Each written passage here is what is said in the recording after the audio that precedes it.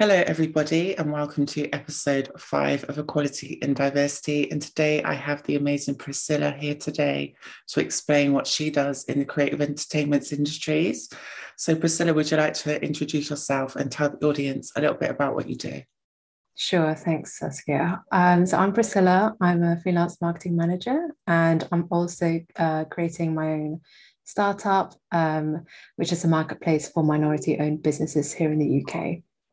Amazing. Do you want to go into a little bit more detail about where you're from and your kind of background?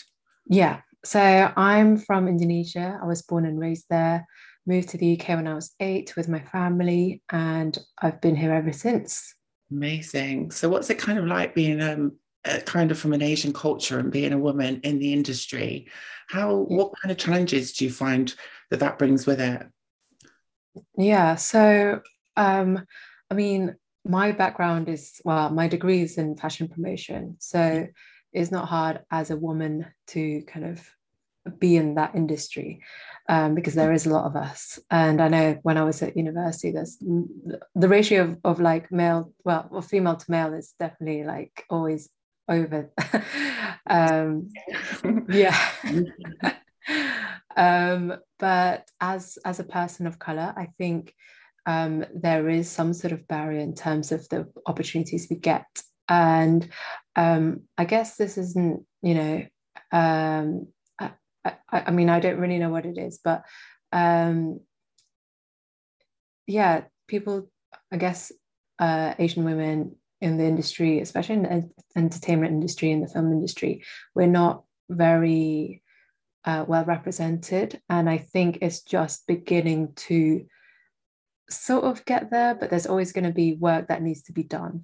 And I know Disney's been really trying to diversify their sort of, characters and like films, which is great to see. But sometimes it's more of us getting like simplified in terms of how can we be diverse, but also hit like a lot of these ethnicities all at the same time. And it's not that, because from one country to another, even if it's in the Southeast Asia vicinity, there is still some differences, though there are a lot of similarities. And as for myself, personally, like I've I'm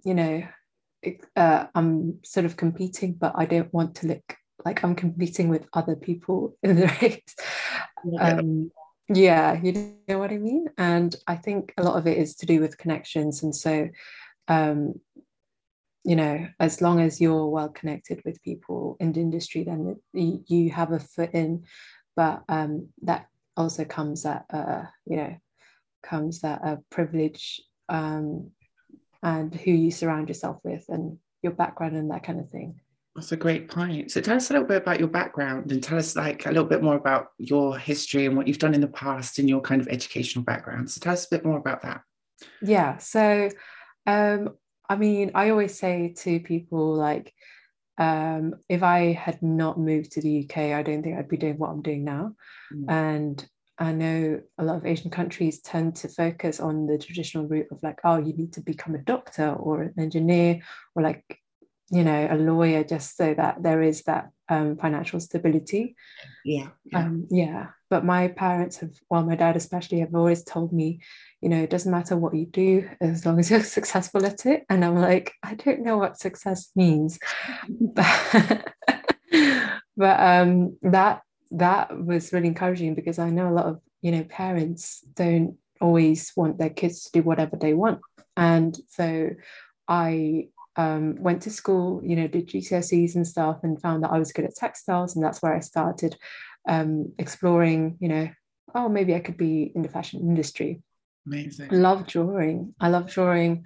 I've been drawing since, like obviously at the start of time, but like, um, um, yeah. And I think the most important thing for me to be able to pursue a creative career was the teachers that actually encouraged me and complimented my work, and they would say like, oh, Priscilla, well done, like I love the way you do this. And I'm like, oh, that's great, like I have a strength to Yeah. fall back on.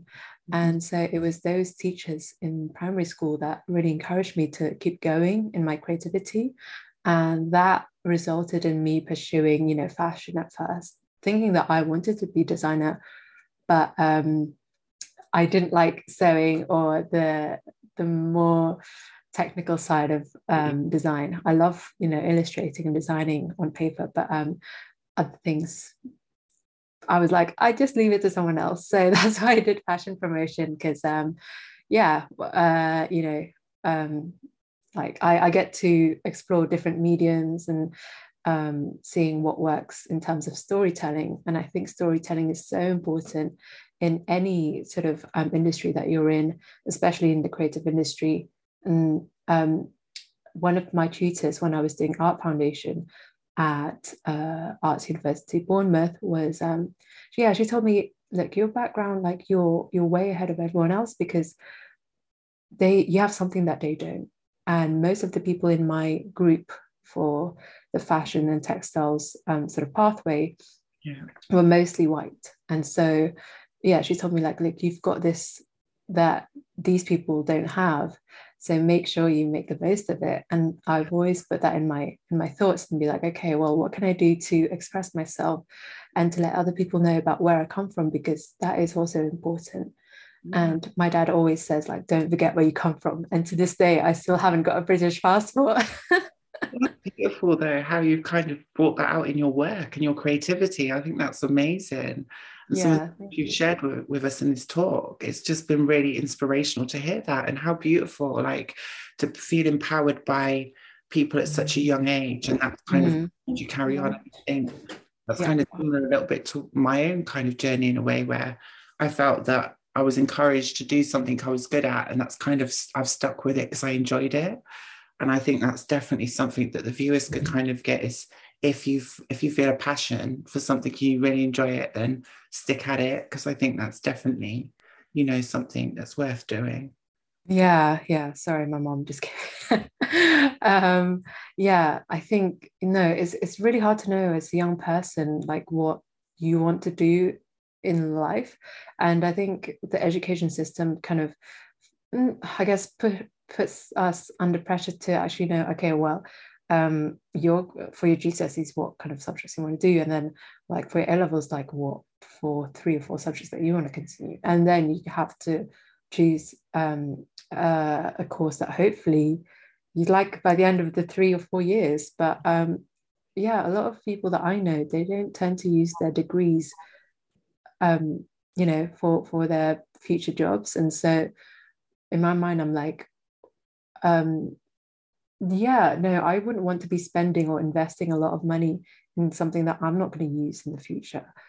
And I think, as important as education is, it's more important to actually find out, like, what it is that you're passionate about and how you can turn that or monetize that, even though that is probably the hardest, like, way to go about your career.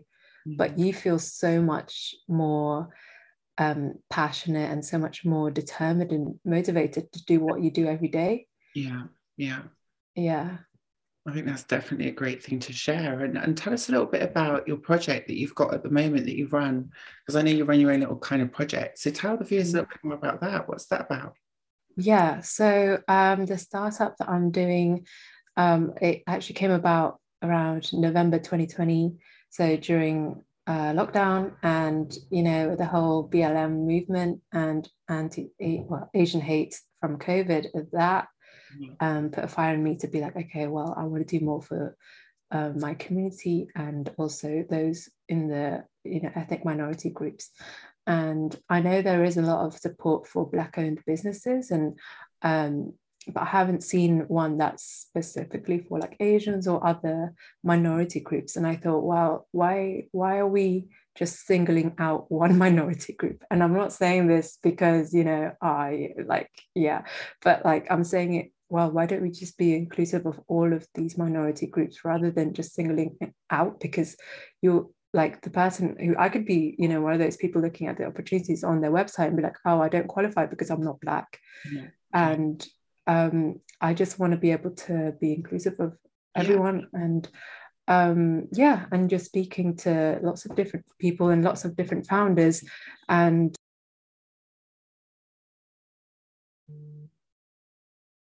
sorry, and feel like, well, you don't have to go into the traditional route of university and then getting a job.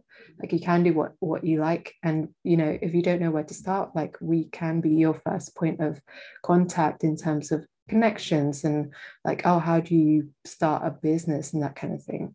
And then more into the storytelling side of it, I am also looking into promoting these people, and telling their stories, like through film or through moving image, and just making it into this beautiful way, capturing their stories in a beautiful way that's like kind of a documentary, but not so much of a documentary, if that makes sense. So yeah, that's what I'm working on right now.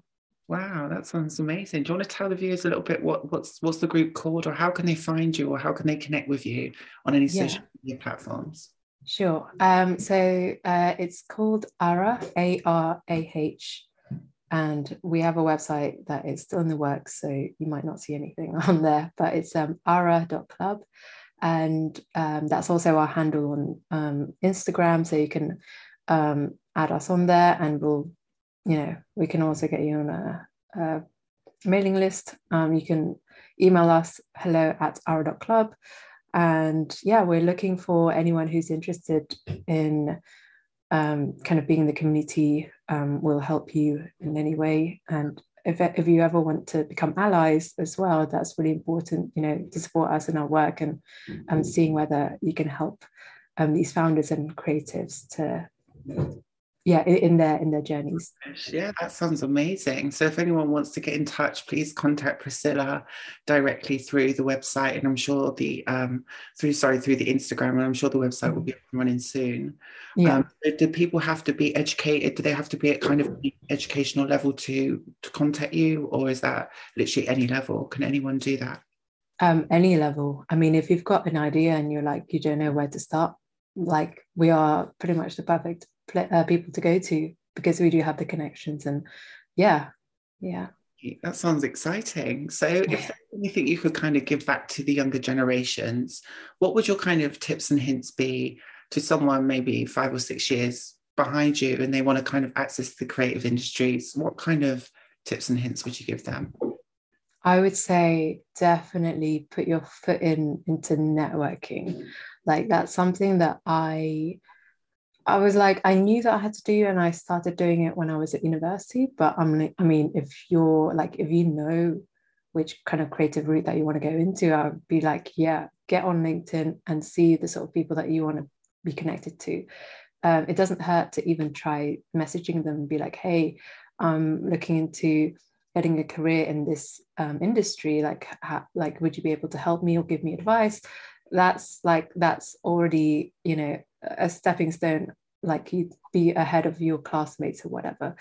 And so, yeah, don't be afraid to reach out, because you never know what these connections will do and what opportunities may lie in the future. And just start working, like, even if it's really rubbish, like, your talent is something that you have to hone every day and every time. And you can only be so great at one thing if you put in the work. And so keep putting in the work and keep working at it, and getting feedback, asking for feedback. And if you have someone that has done it all in life in terms of career, then ask them if they could be your mentor, and yeah, they will put you into the right direction, in the right path. Definitely really good advice that you've given there, Priscilla. Thank you so much. And I just want to thank you for your time today and your great insight and your inspiration, and just for you being you and being such an amazing role model. So thank you so much. I really do appreciate it. And I wish you all the success for the future. I'm sure you're going to have great successes, and I'm sure I'm going to speak to you again soon. So no, definitely. Thank you so much for having me. Total pleasure. I hope you have a good afternoon. Thanks, you too. Thank you. All right. Bye. Bye. Bye.